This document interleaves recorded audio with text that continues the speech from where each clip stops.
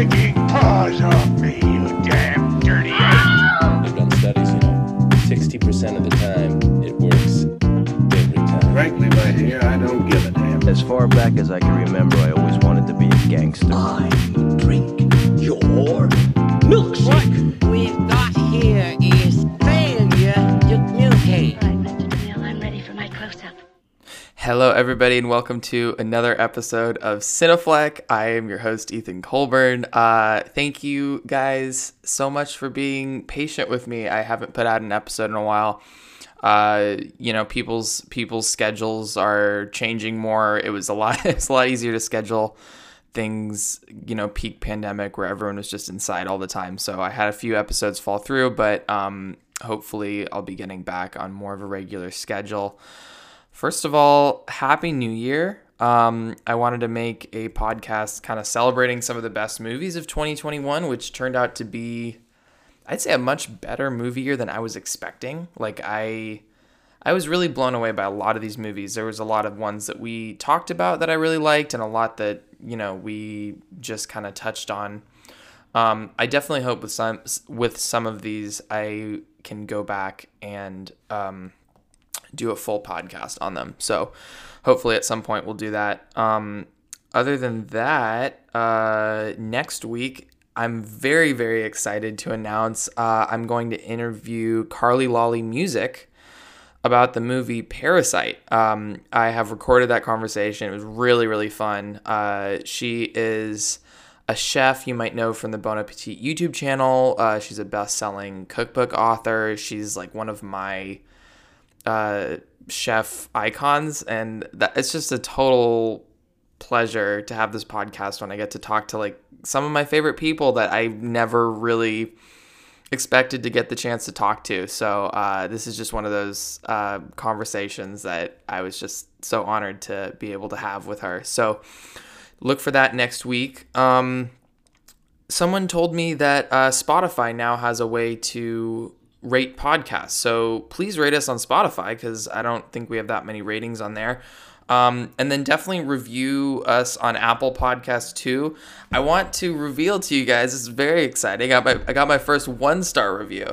And this absolutely cracked me up. It's from Peter Lowe, Loew, 1988. And the title is Big Hater in all caps. And this person goes, Vampire's Kiss is a good movie, period. You are lame, period. Which is it's incredible. I guess I reviewed Vampire's Kiss on my Letterboxd. I never actually talked about it on the podcast. I love that I inspired so much hate in someone to go out and post that review on my podcast, like find my podcast, track it down, and then post this review. Anyway, absolutely fantastic. But if you guys want to just pile on some 5-star reviews on top of that, so my latest isn't a 1-star, that would be helpful. So yeah, whatever, or obviously sharing the episodes on social media is always helpful, just kind of getting the word out. So I'll probably do a big promo push for next week's podcast because I'm really excited about that. Anyway, sorry for the long intro. I love all of you guys. Thanks for listening. And without further ado, let me throw you into this week's conversation with Griffin. I hope you enjoy.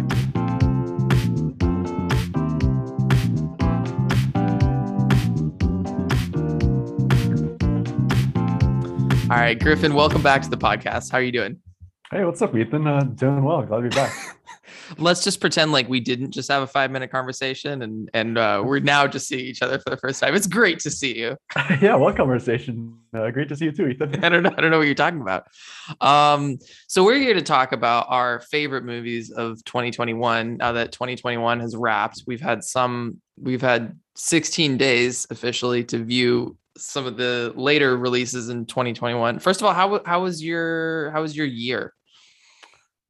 Really bad, but also really good, Yeah, tell me about it. Being stuck at home, shitty. I wanted to be done with the pandemic. I wanted to go out, live my normal life, and but at the same time, being able to meet new friends, being able to go to different places, and just being able to really grow as a person. Like that's what your early 20s are all about, aren't they? Hell yeah. I met you this year, right? Was that this year or last year? I have no sense of time anymore. That was this As year. in 2021, yeah. Yeah. Yeah. That was lovely. We went on a little Yeah. hike. Griffin took me on a hike. we climbed up some snow. We climbed up, we like we climbed over some snow. We went to a really cool record store. It was a solid day. Super solid, yeah. Good times. Okay. Well, top movies of 2021. First of all, how do you feel about like this as a movie year overall? I feel like it was a pretty good year. Like we had a lot of holdover from movies that were supposed to come out in 2020 that didn't Right. come out, that we got in 2021. But we also had a lot of movies that were pushed from 2021 to 2022. So it was a very weird year, especially due to which movies were coming out in theaters and which were not.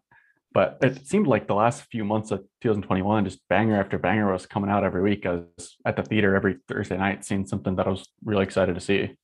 Totally. Yeah. I felt like there was a point in November where I was like, this is a really weak movie year. And then Mhm. December, they started to roll around. And then I was like, oh yeah, okay. This is solid. Like, I think the Oscars getting pushed back. I think a lot of like Oscar movies are just getting released later. And so Mhm. it's really like December is when like the really good stuff dropped. But I mean, even then there was some early ones in the year, like, you know, I mean, I totally think of Judas and the Black Messiah from last year's Oscar race, or I mean, I guess the year before, but that was solidly in February. So there are plenty of great movies from early on this year. And then Sundance and Cannes were both really good this year. So Yeah, I mean, you've got to go to Cannes. Super jealous about that. yeah, I'll take you next year. We'll do it. Sweet, thank you. Yeah, you're welcome. I don't know if I can commit financially to that, but I will try my best. Can you get me on the jury or anything like that? Come on, man. Yeah, I'll pull some strings. Okay, thank you. Let's see here. So we both have our top fives. Are there any like honorable mentions you want to jump into? Anything that like you feel like people aren't really talking about enough, or just things that you had trouble cutting from your top five? I have so many honorable mentions. Like I usually don't put together like a year-end list of movies until the end of the year, until I feel like Right. I've seen everything. So yesterday I was just kind of throwing everything onto a list and kind of being able to reflect on all that I've seen throughout the year. And I haven't thought about this movie in 6 months, or man, I feel so much differently about this movie since I've seen it. But there's just so much good shit out there. Like there were 30 movies that I generally really, really like this year. And there are quite a few that I just don't see a whole lot of people logging on Letterboxd. So Yeah. the main one that comes to mind is I'm not even sure if you've seen this, but have you seen Bad Luck Banging or Looney Porn? Can you repeat? Are those words that go together? Oh, yeah. The full title of the movie is Bad Luck Banging or Looney Porn. Okay. It's a I'll look this Romanian up. film. Oh, I see it. Yeah. Yeah, it starts with like a 3-minute sex tape that's very explicit and shows everything. But it's about this teacher in Romania who gets her sex tape leaked online, intentionally or unintentionally. Mhm. And then it's just kind of about the fallout and the aftermath of that. So the first act is just her Damn. kind of dealing with realizing that it's online, and all the parents of the kids in her class are getting mad and everything like that. And then the second act just becomes this avant-garde montage of different images and captions, and it's quite literally, I haven't seen anything like it. And the third act is just this almost like PTA meeting of just all these arguments and philosophies clashing, and an ending that I don't even want to begin to spoil, but it is the craziest thing I've seen all year. That sounds wild. I'm gonna have to check that out. I've seen the poster before. It's a great, just kind of like simple, abstract poster. But that is really that's really, really interesting. I'm gonna have to pull that up. Any other just like random like smaller movies that you feel aren't getting enough attention? Have you seen Bergman Island yet? Sorry to interrupt you. Yeah, I saw Bergman Island. Okay. I feel like Bergman Island was to me what Spider-Man No Way Home was to Spider-Man. Yeah, I could see that. It was like the movie, like pretty damn good. Like really liked it, but just all the references and little Easter eggs in there. It's like, holy shit, that's the house from Through a Glass Darkly. Oh my god. I know, like that's totally how I felt in theaters, and I was like whispering to Paige, "It's like that's the thing where like they they go to the beach in that one movie." She's like, "I don't care." But like that was Paige's that was Paige and I's biggest disagreement of any movie we saw together all year. Paige, I know, let us down. I mean, it's like I didn't love it actually that much either. Yeah, continue. What I thought was so special about it was just the commentary on the lenses that men and women make films and how they can be different, and the barriers that women have to go through and how that inspires their work. True. I think it's really interesting. It's I found the movie slightly convoluted. Like it was kind of flipping between this drama about men and women and like also like reflecting on Ingmar Bergman, which it didn't totally like reconcile the two things that it was doing. But again, I was in your boat where I was just like, they're going on a Bergman safari and I can't not be happy about this. Yeah, I think you're right though. There's so much that it's trying to tackle, and while it might not like connect super cohesively, I think there's just so much meat to chew on that. Like, how could I not love it? Totally. What was your biggest disappointment of the year? Ooh, that is a good question.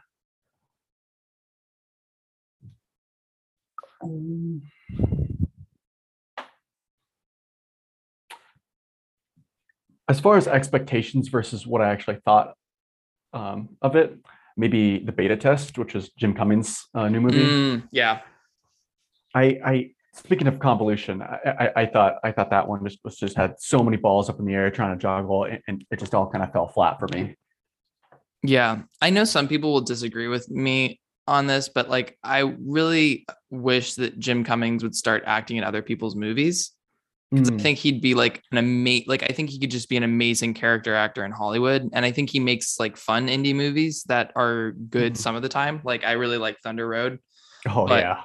I mean, it's awesome, but like if he could Benny Safdie it up a bit and like work with PTA, but also work on his own projects, you know, I think he has potential to do that, and I just wish he would do that. That totally makes sense. I think my biggest disappointment, honestly, I wasn't disappointed by that much. I don't really know. We'll talk about like Licorice Pizza and Last Night in Soho later. Those are probably some of my more hyped movies of the year. I don't know still, because I've only seen them once, if I'm ranking them so highly because I was just so happy to be finally seeing those movies, or if they actually lived up to that hype for me. That will only, that'll probably come out on like repeat viewings, but like maybe Dune. Like I know a lot of people will like murder me over saying I was disappointed by Dune, but I thought it was good. I didn't think it was like a masterpiece, and I've been like waiting since Blade Runner 2049 to see this movie. How do you feel about Dune? I liked it. I thought it was such an interesting balance between high sci-fi / high fantasy and high art, and it was almost as if like he was trying to appeal to two different crowds and make them both fully satisfied. And afterwards, it came out like no one was 100%. I'm in on this movie. This was 100% exactly what I wanted. And while that's really hard to do, and it was a pretty great movie. It wasn't Tarkovsky and it wasn't Star Wars, That's a really good way to put it. Yeah. Like I was surprised on Letterboxd how many people were really like all in on this movie. I kind of agree with you. He's trying to like, I think he learned his lesson with, I'm talking about Denis Villeneuve. I think he learned his lesson with Blade Runner 2049, that if someone gives you $150 million, like you have to make it accessible to the public. And I love Blade Runner 2049, but like, it's just not going to make its money back unless if it's like a moody dreamscape. So I think with Dune, I don't know. I'm curious to see how it comes together in the part 2 thing, but they were also advertising it like it was a complete movie, and it felt incomplete. Essentially, we got half of the story, which is also part of the problem. But I think that's just how they had to advertise it. I wonder how we'll think about it in retrospect after part 2 comes out, and because it is just one half of the pie. And so once part 2 comes out and we're able to binge watch it and watch them back to back, will we think of it more as like Lord of the Rings, where it's just one cohesive piece of art, or will we think about it like as in like part 1 was boring, part 2 is where the action's at? And I'm curious to see how Denis wants to kind of position that. Yeah, that's a good point. Before we dive in, we should start with our number 5. I'm just gonna shout out Spider-Man: No Way Home because I know you won't. I thought it was a fantastic theatrical experience. That was one of my favorite theatrical experiences this year. Actually, no, I went to the premiere of Red Rocket. That was probably cooler. In terms of like not non-event screenings, I think Spider-Man: No Way Home, like just how hyped the crowd was just like really, really fun. I saw it for the first time last night, and it's been a month since it came out. Like, still packed theater. Like, really, it was, yeah. Like I was surprised, and it was just more. I had more fun than I thought I would, and B, just like there's so many kids there, so many kids laughing, like shouting, and like it was such a joy just to see other people enjoying it so much. Like that's so special. Totally. Well, we know how much you care about Marvel. So what was a little bit. What was your number 5 this year? My number 5 was kind of a movie, kind of not a movie. It was The Beatles Get Back, Peter Jackson's 3-part Beatles documentary on Disney Plus. How did you watch this? First of all, did you watch this in a day? Did you watch this over a few days? Did you break it up further? If it all came out at once, I might have actually watched it in one day. I watched all 7-8 hours, but because he split it up into 3 days, and the first episode came out on Thanksgiving, I could not wait. So after Thanksgiving dinner, me and my dad and my sister watched the first hour and a half or so of it. Nice. And what was your experience with this movie, just to start? Because I mean, like, it's so long but immersive, but just fast, especially if you're a Beatles fan like both of you and I are. But what was your experience watching it? Yeah, because it was so long, like during my viewing, I feel like I was able to kind of run the full gamut of emotion. And I was feeling like, holy shit, this is incredible when Billy Preston shows up and starts playing the keys. Right. And I'm like, wow, this is so interesting. Just hearing Paul and John talk, or George and Ringo work out Octopus's Garden. And there are also times where it's like, man, like I feel like I've seen them rehearse Get Back 7 times. I'm kind of over it. But like in retrospect, it's like, holy shit, just like it was all able to kind of sink in, and I was able to kind of appreciate the full picture. And honestly, thinking back on the movie was better than actually watching the movie. That's a good way to put it, because it is long. Peter Jackson is notorious for not being able to make cuts on his movies. Like, The Hobbit does not need to be 3-hour movies. It just doesn't.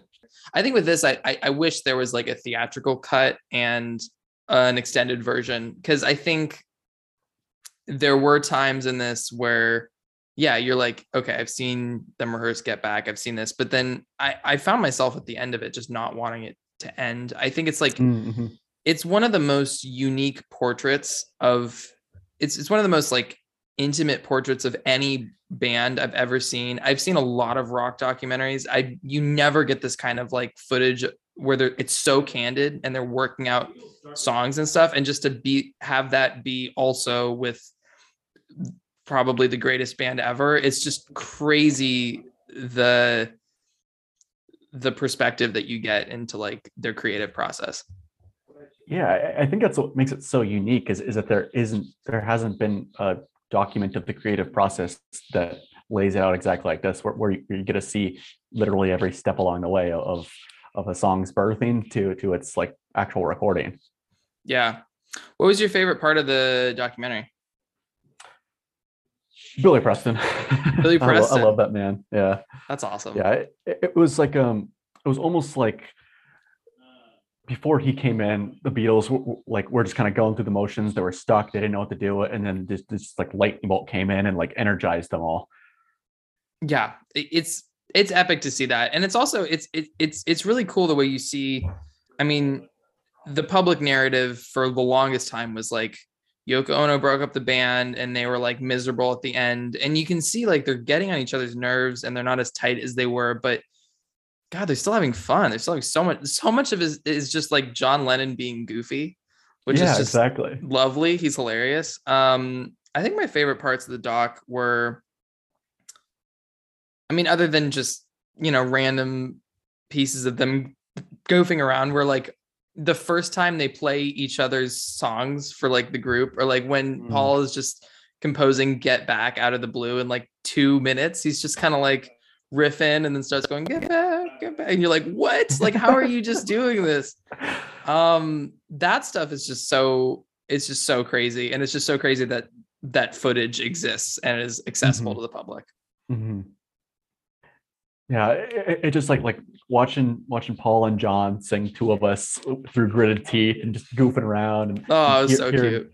Paul McCartney's daughter sing like Yoko when they're rehearsing, and just all like the old blues songs that they're covering. Just they just start playing old blues songs sometimes, because they were like, that's what they did in the 50s. They just like start playing their old hits, and like just randomly, just for fun. It's like it is such a treat just to watch this band play anything. It's so fun. It's it's super fun. Yeah. Okay. I'm going to jump into my number 5.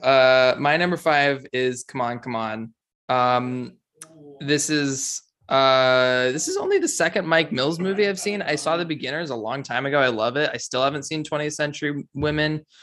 You know, I haven't gotten around to it, but this was such like grounded, and like I love movies that are just like a very narrow story, but they feel broad because they're so narrow. It's such a hyper specific situation that feels so universal. It's like this like distant uncle with this boy that they're kind of going through life together. You know what it reminded me of? Have you seen Alice in the Cities? No, I have not. It's a Wim Wenders movie, but you know, like you've seen like Wings of Desire and some of his other yes, stuff. Of course. It reminds me of the way it's kind of meandery, like his stuff. And there's one in particular where this guy is traveling with this girl that's not his daughter. How does he know her? I don't remember. I think his mom, like he's like babysitting and he's kind of traveling around with her. But anyway, I think it just really captured something in the moment. And this sort of weird relationship that they have just felt so genuine. You said that you saw this movie as well, right? I saw it and I loved it. I really flipped for it. Yeah. How did you see it in theaters? Oh yeah, I saw it opening night. How was it seeing in theaters opening night? Like what was your theatrical experience with it? I wish I could say I was in a packed theater, but there were maybe 12 other people in there, right? Which made it a lot better for me just to cry. Yeah, it was emotional. There were probably 6 or 7 different parts which really got me, but I think the part that made me cry it was there's a part about halfway through the movie when is it Jesse's the what are the names of the characters? Jesse's got to be Jesse's the kid, I think, right? Yeah. What's the I'll just call him Joaquin Phoenix. Yeah, Joaquin Phoenix works. There's a moment about halfway through the movie when Jesse, the kid, finally just reaches out and holds Joaquin Phoenix's hand, and it really got me. It's like this time where this young child finally feels safe enough and emotionally vulnerable enough to really fully embrace his uncle, and then it goes straight from that scene right into a scene of them enacting like WWE wrestling fights and stuff, and they're just playing with each other, wrestle on the bed, and like I just couldn't stop crying about how sweet it was. It's so sweet and genuine. Yeah, it's also it's so much about how like kids have minds too, and like because I mean there it's all in the backdrop of like Joaquin Phoenix's character is interviewing all these kids that I would only assume aren't actors. Like I think that part of it was almost semi-documentary. Like he seems like he's just interviewing kids to ask them about like their life, their like views on the world, their struggles and everything. And I mean, so much of it is like how we were all there and we were all having these thoughts. And then as adults, you don't often like look at kids like they have their own thoughts and minds, and oftentimes they do, and they have really interesting thoughts. Yeah, it hit hard. It's a fantastic movie. Yeah, oddly enough, the movie that it reminded me most of was the Mr. Rogers documentary that came out a couple of years ago, and like what you were saying earlier, like these are children with like fully fledged emotions that they just can't express, that they have these strong feelings that they're so real, they just don't know how to put them out into the world, and that can be so frustrating when not only they're not able to express themselves, but when adults and the people around them don't take them seriously. And it's almost like a call just to be like, hey, like these children are people too, and we need to do a better job about making them feel safe and comfortable, and about learning how to exist in this crazy hectic world of ours. Totally. It was fantastic. What's your number 4? My number 4 is Titan, which is a French movie directed by Juliette Ducournau, which is about a woman who has sex with a car. Which, by the way, I said in my Letterboxd review and got marked a spoiler. And I'm like, this, like, Letterboxd must have tagged it as a spoiler. I mean, this happens in the first 5 minutes of the movie. I will spoil very minimal just to tell about the plot. It's fine. It's about a woman who has sex with a car, gets pregnant, and then assimilates into a new family that is not hers. Yeah, that works. There's a lot of ways you can describe this movie. One of them might be batshit crazy. Yeah, Paige asked me before the screening, what is body horror? And I said, you'll see. I saw this at Cannes as well. And it was like a last minute decision. I had a break in my schedule and there was like a short standby line. And I was like, let's just see the movie that everyone calls like the craziest movie of the year. And I'm so glad I saw the Palme d'Or. I'm so glad I saw it there. It was insane. I'm sure Paige wasn't expecting to see motor oil as vaginal discharge. Probably not. No, it's probably not what she was thinking of. I hope that people with no context are like, oh yeah, let's check this one out. You should put that quote at the top. Motor oil as vaginal discharge. Yeah, it's. Oh my god. No, there were.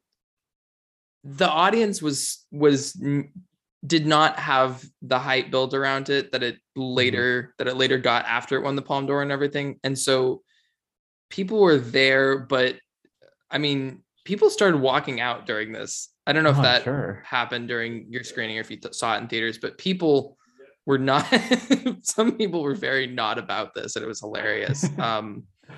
But nonetheless, a really fun screening to go to. Yeah, I think it was just such a fun and interesting watch based on not only like how crazy it is and all the twists and turns it takes and just the nature of the storytelling, but also just kind of what it says about gender and family and love.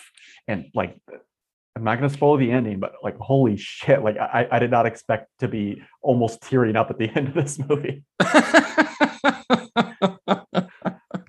I mean, just one of the most unique movies of the decade, literally. I mean, I know we're only starting the decade, but fantastic.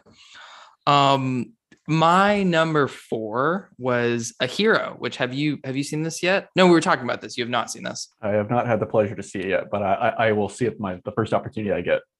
Yeah, so this was my first Asghar Farhadi movie. I have since seen A Separation and adored that.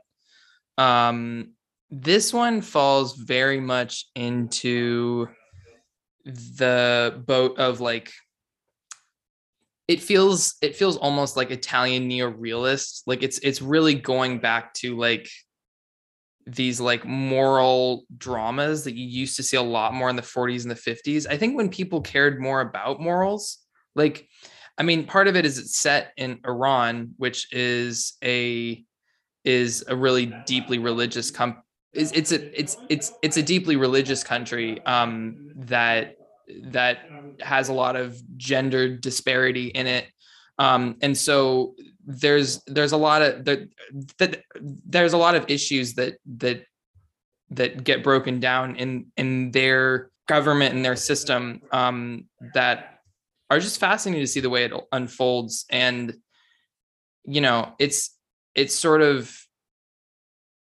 a movie where you can identify with every character in some ways. It's just unfortunate that they're clashing. You know what I mean? Mm-hmm. I think that A Separation does that as well with the marriage, and I mean, as does the movie Marriage Story. But I think that part of it worked really well for me. And what exactly is the plot of A Hero? Yeah. So what happens is this guy's in prison because he couldn't pay his debts. And then his girlfriend finds a purse with a lot of money in it at a bus stop. They decide that instead of paying off his debt, that they want to give it back to the purse's rightful owner. But because they're not supposed to be together, like no one in their family knows that they're together, they decided to pretend that he found the purse instead. So there starts to be some deceit, but it's all out of goodness. And then someone comes to pick up the purse. But then by the time the story comes out about the selfless act, about this man who wanted to give a purse back, people start questioning the narrative and questioning the holes in his story. And he realizes there's no evidence that he ever got a purse or gave it away. And so then his story comes into question when he was just trying to do something selfless. So it sort of takes a turn down this, like, well, what should you do? Should you believe someone? I mean, he was lying out of the goodness of his heart. You know, it takes a number of turns, but it's a fascinating movie. Yeah, interesting. I'm definitely going to seek it out at the first opportunity I'm able to legally. Legally. No, I will. If I have the opportunity to see this in a theater, I will choose to go to the theater. For sure. I think it'll come out. I think it comes out on Amazon soon. I'll have to check that out as well. Okay, are we on to your number 3? Yes, my number 3 is The French Dispatch. Hell yeah! Wes Anderson's new movie about the final publication of a how would you say it? Like a French dispatch. It's the dispatch of the Kansas Liberty Evening Post or something. There we go. Rolls right off the tongue. Yeah. But the whole movie are these 3 smaller stories and 2 even smaller ones on that bookend them. And it is something that Wes Anderson's done before, but I feel like he hasn't done it in the same way, where he's just able to tell so many different stories that connect thematically and visually so well. Totally. How do you feel about the direction that Wes Anderson's career is going? Are you referring to just his overindulgence in stylization? I mean, I would kind of talk about his overindulgence, but I'm curious how you feel about that, or if you feel like because I mean, his style is certainly changing, and I think every movie it drifts further towards larger casts and more beautiful visuals. The only reason I would be worried about that was if his movies were getting less substantive, but especially with this in Isle of Dogs, I do not feel that way at all. Like, keep them coming. Like, there's nary an actor in the world who I would not want to see in a Wes Anderson movie, and especially if you're able to structure it in a way where each actor is given an actual role rather than a cameo. Bring it on. Like, I never knew like how well Benicio del Toro could do in a Wes Anderson movie until now. I mean, yeah, that was my favorite story of the whole thing. I think with this one, like, first of all, I had a fantastic time. It was just so fun. I also saw this one at Cannes, and I waited outside because I couldn't get tickets, but I waited in the standby line and like for like an hour and a half, and I got it, and it was epic watching it. I worry that they're less substantive. Like when I went back and watched Royal Tenenbaums recently, I really got drawn into the characters. I mean, and the visuals sort of were there to supplement the characters, but they weren't distracting. I just felt like with this one, like, oh, like I wish I got more of the story of the painter, and I wish I got more of Owen Wilson, and I wish I got more of Bill Murray. And there was so much that I just wish I got more of, which isn't always a bad feeling. Like, you know, it's better to want more than to want less. But I hope that if he's making these kinds of movies, that he does also return to small dramas eventually. Is I guess my only thought on that. But just to go back to French Dispatch, yeah, that's the movie we're talking about. Sorry. No, that's all right. You cannot have a discussion about a Wes Anderson movie without talking about his oeuvre as a whole. Totally, I agree. But I think the first segment with Benicio del Toro and Léa Seydoux might have been my favorite thing that he's done since Tenenbaums. Ooh, that's a good take.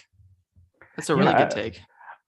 I just thought it was so particular and so emotional and so Andersonian in that I felt like I was being guided along almost like a ride at an amusement park, but not like a roller coaster, almost one of those like really slow raft rides where it's like you're going through, enjoying yourself, and bam, a spotlight comes on, your eyes go over here, a spotlight comes on, your eyes go over there, and you're seeing these like meticulously like artfully designed sets.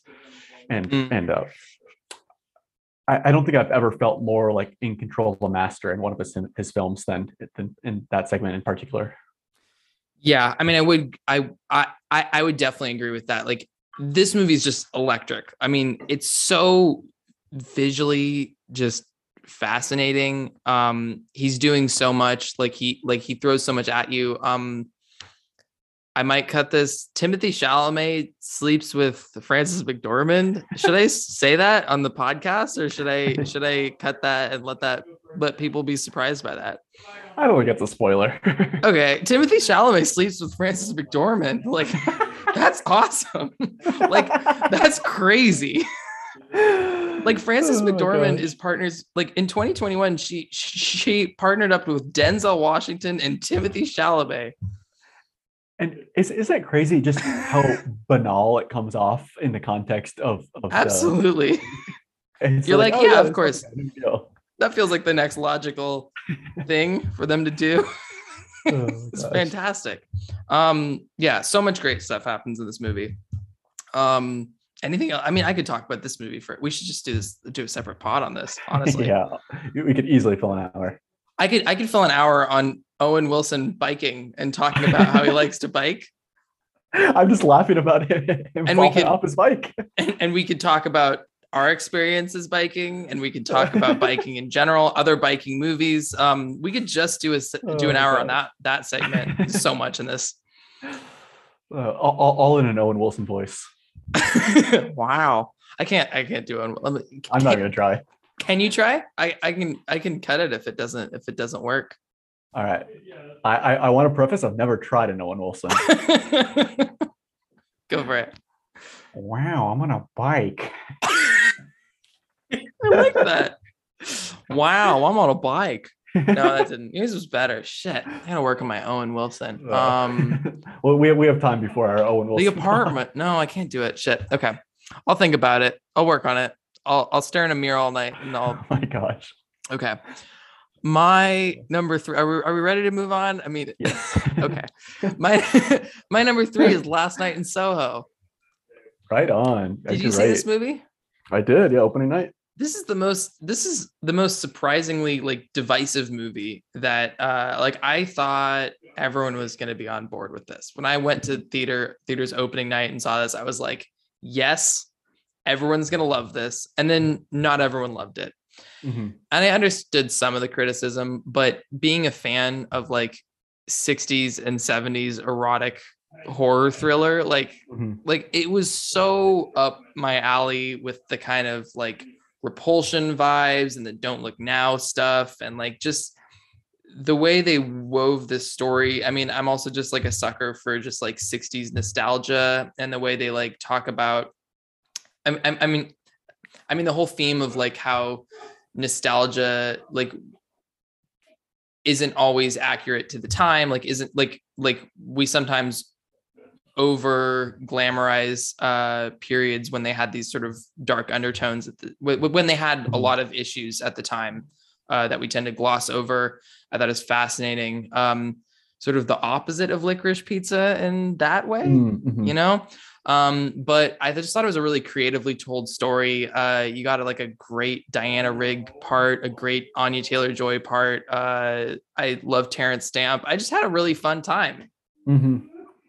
Yeah, I mean, great Terrence Stamp, like the legend. The legend.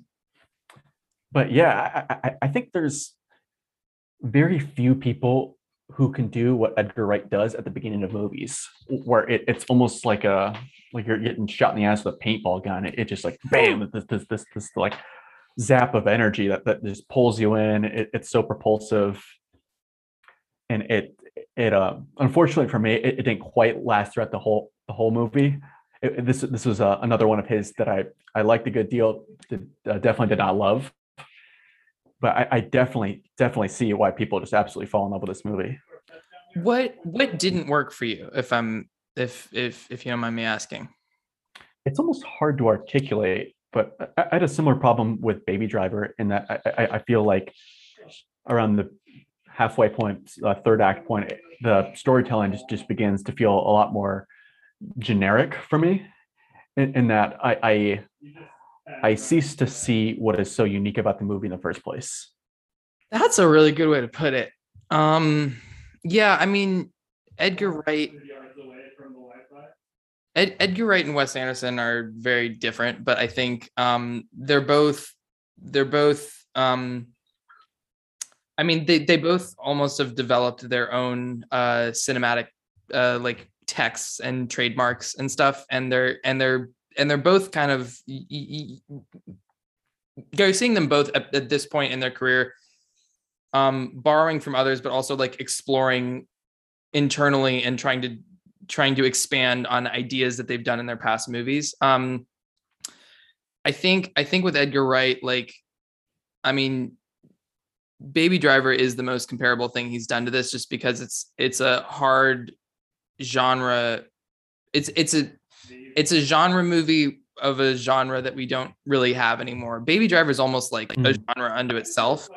I wonder if this will have the opposite trajectory as Baby Driver, where I feel like Baby Driver was super, super hyped up at the time and people kind of forgot about it. And then I wonder if this will kind of have a resurgence later, or maybe people will just decide it wasn't the best movie. But I would imagine that would have a resurgence, just because even with the negative reception, it's like people forget that like even like a Edgar Wright movie that's not his best, it's still really damn good.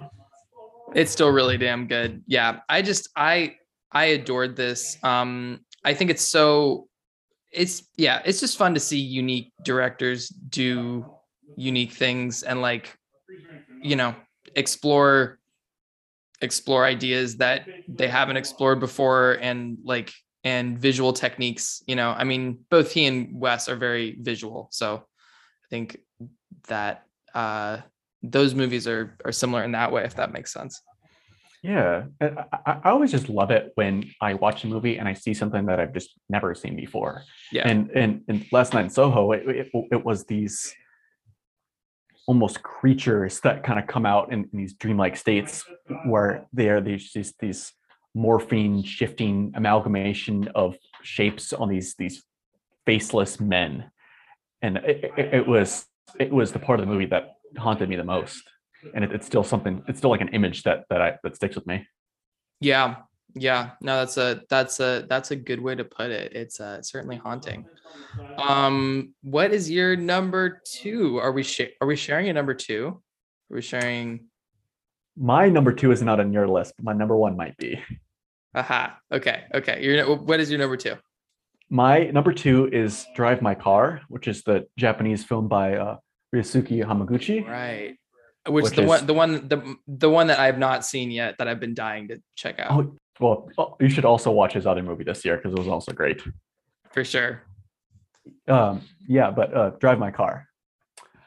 It is a 3-hour movie that might seem daunting at first, but it is about this actor / theater director who is directing an adaptation of a Chekhov play, and that he has all these different actors performing in their native languages. And it's just all about these rehearsals. But the crux of the movie is about these drives that he has to and from where he's staying to the rehearsals. And he has this woman who is hired to drive him. And it's just this contemplation on fate and guilt and overcoming loss. And it is unlike anything I really saw this year. Yeah, that sounds really epic. What would you say it's most like? I mean, is there anything you could compare it to? It's based on a Murakami short story. So the one that jumps to mind is another Murakami adaptation, which is Burning. Oh, okay. This is the same story as Burning. Is fascinating. Yeah, it's similar to Burning in that it's almost like there's this fog of mystery that kind of surrounds the movie that you can't really like get your fingers on, and then suddenly it just kind of like grabs you, and you aren't able to articulate why, but it just kind of takes a hold of you and transfixes you for the whole runtime. Yeah, I love Burning. You need to see Drive My Car. I will. There's the most arresting scene in the movie is just the scene where the main character, the theater director, and one of his actors are in the back seat of his red Saab on the way home, and it is just someone telling a story, and it is just shoulder over shoulder, shot on one character's face, reaction shot, and it's the most glued to the screen I felt all year. There's something so special about just watching a character deliver a monologue. Totally. Tell a story. And it's honestly the thing that reminded me the most is Bergman's Persona, where you're just gonna watch. Ooh, I love this. Yeah, where you're just gonna watch one of the characters just deliver this story, and it's mesmerizing, honestly. That's it just awesome. so much with honestly not even the visual, but just strictly the audio form. Totally. That sounds amazing. I might check that out tonight. I might also my 3D glasses are arriving today from Amazon, so I might watch a 3D movie. So you're gonna watch Monster versus Aliens. Yeah, I might watch Monster versus Aliens. I might watch Drive My Car. We'll see what I end up doing. Very similar movies. Yeah, in a lot of ways. This is the one that we probably share, right? My number 2 and your number 1. Yeah. So we can meld this into a big conversation. Let's talk about Licorice Pizza. Let's talk about it. Let's talk about it. Why is this your favorite of the year? Like what hit you about this? So I saw this twice in theaters, and the first time, I wouldn't say I necessarily it subverted my expectations, but it just didn't roll out and the story didn't kind of come together in the way I expected it to. And so it almost kind of baffled me at first, in that the movie, which just takes place in the early 70s, is about a 15-year-old kid who is a child actor, a mattress store salesman, he owns his own pinball place, and he is just lusting after this 25-year-old woman who really doesn't know what she wants in the world. And it's about this give and pull between them, like will they, won't they, them both just kind of trying to figure out what they want in the universe. And the whole movie takes place in not a traditional narrative, in that the scenes don't go from A to B to C. It goes from A to D to L and then to X. And then it's like, I don't exactly know how these are connected. They're almost just like vignettes that are tossed together, and we are assumed to have them happen in sequential order just based on the juxtaposition of editing. Yeah, no, totally. There's a lot that happens in this movie, and there's a lot of nothing that happens in this movie. And I can't even describe, I think, why this movie works so well for me, other than just the fact that the characters feel so real. And I think that this movie's just been kind of living in my brain since I saw it. It's just kind of lives on in a way that very few movies do. I mean, in a way that it does, it might more than my number one. I mean, I did see it more recently, but just the performances and these genuine moments, from just like them meeting, to the congressman, to Bradley Cooper, who I think like has pretty good odds at best supporting actor at the Oscars now. I don't know if you've been following. He got nominated for the SAG, so I don't know. Like that, wouldn't that be crazy? That would be cool, man. That would be crazy. I mean, if he didn't like win for A Star Is Born, but he won for like his like 7 minutes in Licorice Pizza, it'd be insane. Anyway, sorry. No, I just can't stop laughing at Bradley Cooper. It's absolutely fantastic. I feel like Paul, it's definitely Paul Thomas Anderson's most playful movie in a long time. I mean, in a really, really long time. I mean, since Boogie Nights, right? Since Boogie Nights, but I mean, maybe since Punch Drunk Love, if you want to say that's playful.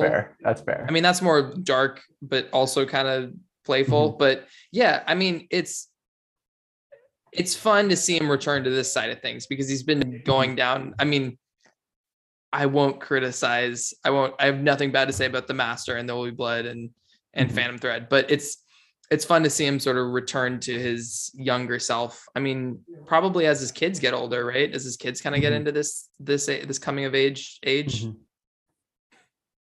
I remember listening to an interview with him, and he was talking about how he was just involving his children in kind of the process of writing this movie, and just asking for their feedback and stuff. And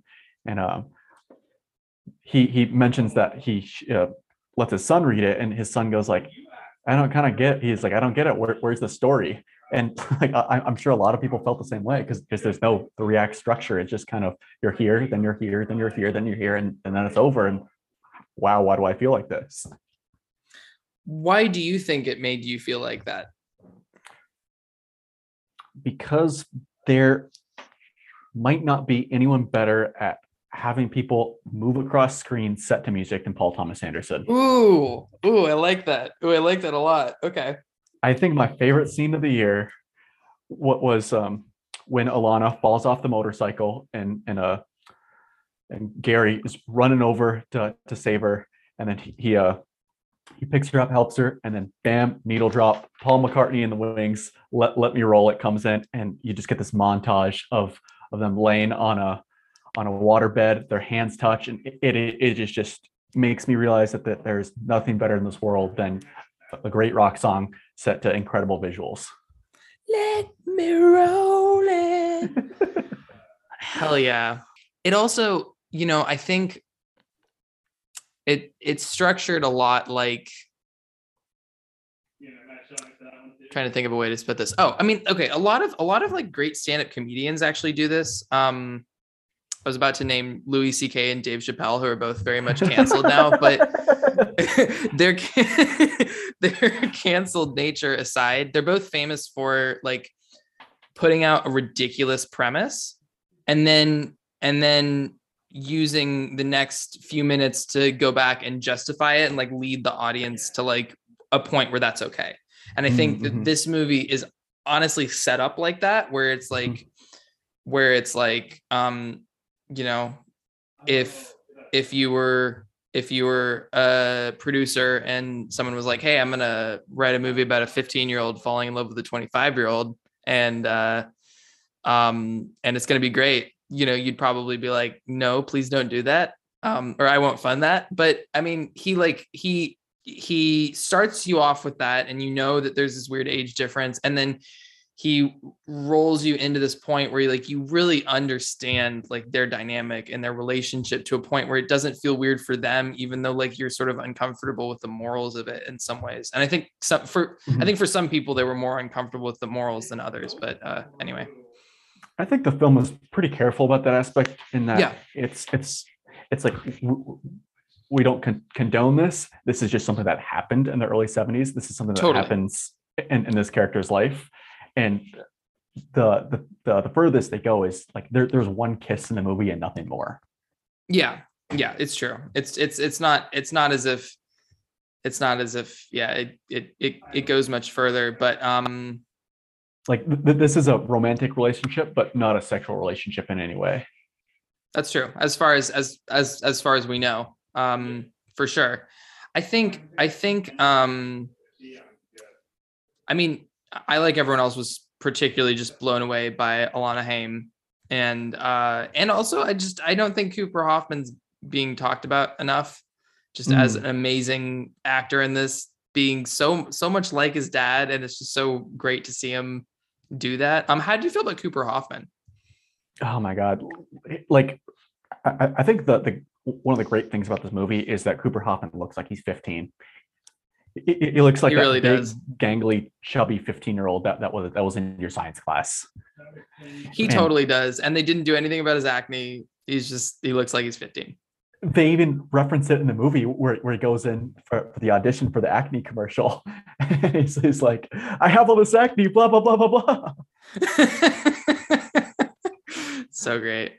It reminds me a lot of 8th Grade in that way. And that, like, I love movies where they actually look like the age that they're playing and not like beautiful Hollywood stars in their early 20s pretending like they're in high school. Yeah. Fantastic.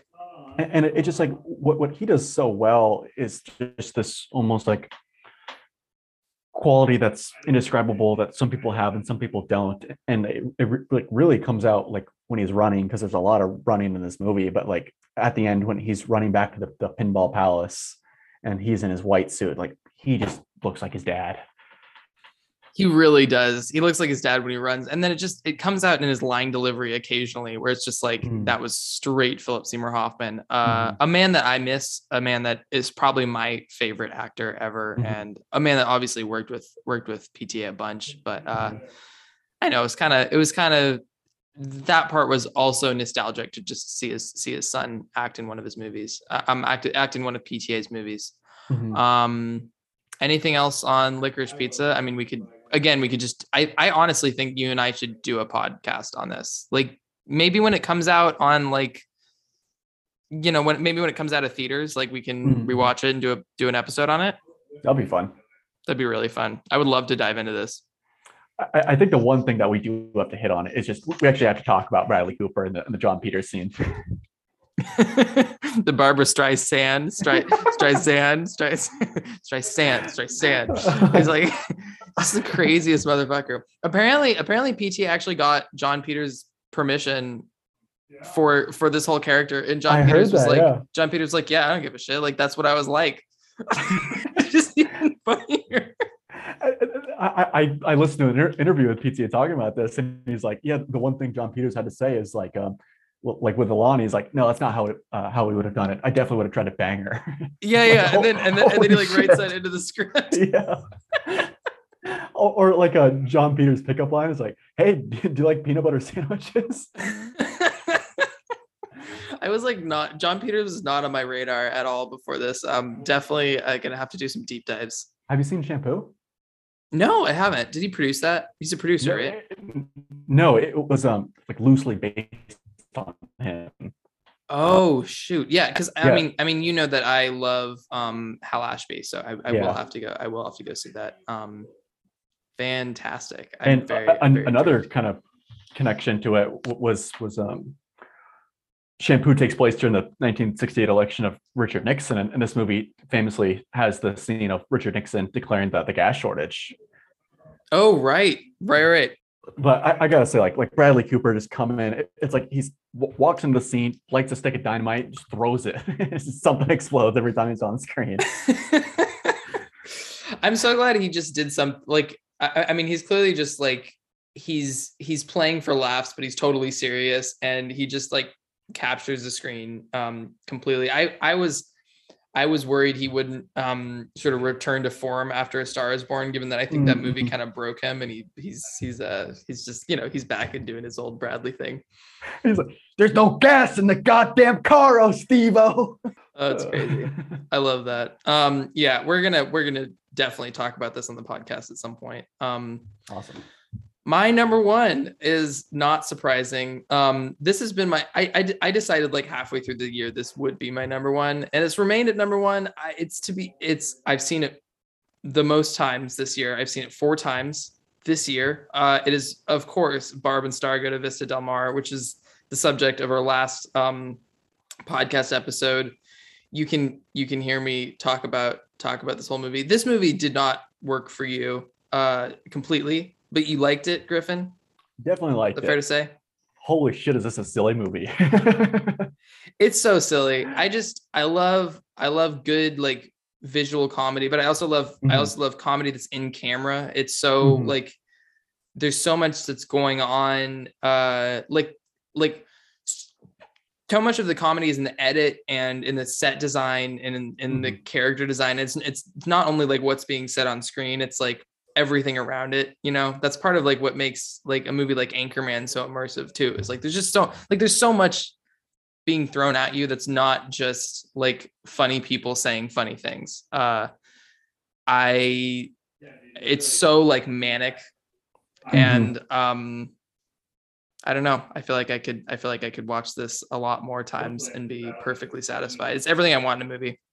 Yeah, I mean, and going back to your earlier point about liking it to other comedies and what it does so special, it's like this is a stupid movie. Like it's just straight up stupid. But to create like a stupid movie that's awesome, you have to be really smart to do that, and you have to do it in such a smart and clever way. And that's a great way to say it. And just like there's so many jokes that are so clever and ingenious, and they're throwing them at you a mile a minute too. Yeah, no, totally. It just really came together for me. What a fantastic movie.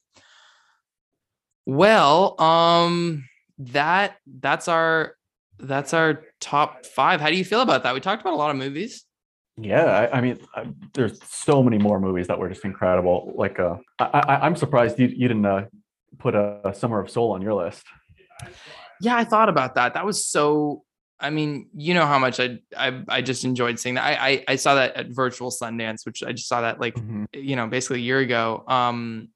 Fantastic, and just like incredible footage and incredibly compiled.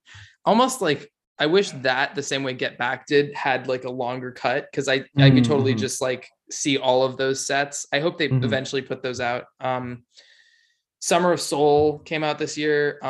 There was a new James Bond movie out this year. Yeah, I loved. Did you like the new James Bond movie? Yeah, I liked it. I thought it was very fitting and a cool way to send Daniel Craig off. Totally. Really, really fun movie, really fitting, really bizarre, and just awesome. Did you see Pig? Oh, Pig. Oh my God. Nicolas Cage. And I just, there's another scene in that movie of a character just talking that is just incredible. Yeah. I think we're thinking of the same one. Fantastic movie. Spencer. Do you see Spencer? Yeah, man. One of the more intriguing biopics of the year. What a score too. Johnny Greenwood just slaying it. He did Licorice Pizza too, right? Wasn't he involved in Licorice Pizza? The little bit of score there was. Little bit of score that there was. And Red Rocket, which we shouted out before, but might be my funniest movie of the year. Yeah, like hilarious and crazy and bizarre. Absolutely fantastic. I will never hear NSYNC the same way. Oh my god, I love that. Ain't no lie, baby, bye bye bye. Do you want to do a quote in character? I bet you do. Sure. This isn't like, we're not doing a movie, but we can you have the most legendary quote of the whole podcast. I probably definitely don't have a full monologue in my back. I'm not gonna ask you to outdo that one. Let me think. Oh, okay. So, seen as the one movie that was on both of our top fives, Licorice Pizza. It's only fitting to do something from that movie. Yeah. And so the moment that strikes out might be my favorite scene in the movie was when Alana is meeting with a talent agent, and it just is this older woman who so good, who was sitting there just asking what Alana's great at, and just fascinated by her and her.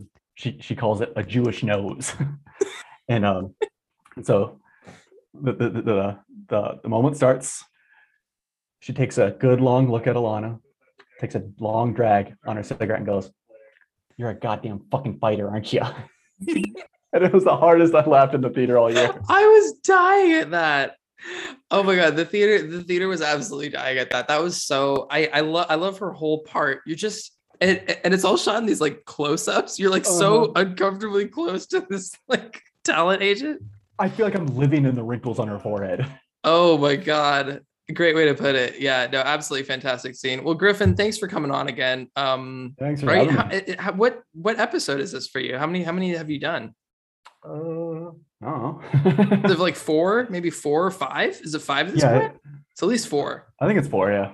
4. Yeah, that's a good. Well, for your 5th time, we'll have to do something to celebrate. Right on. All right. Thanks for coming on, dude. Thank you.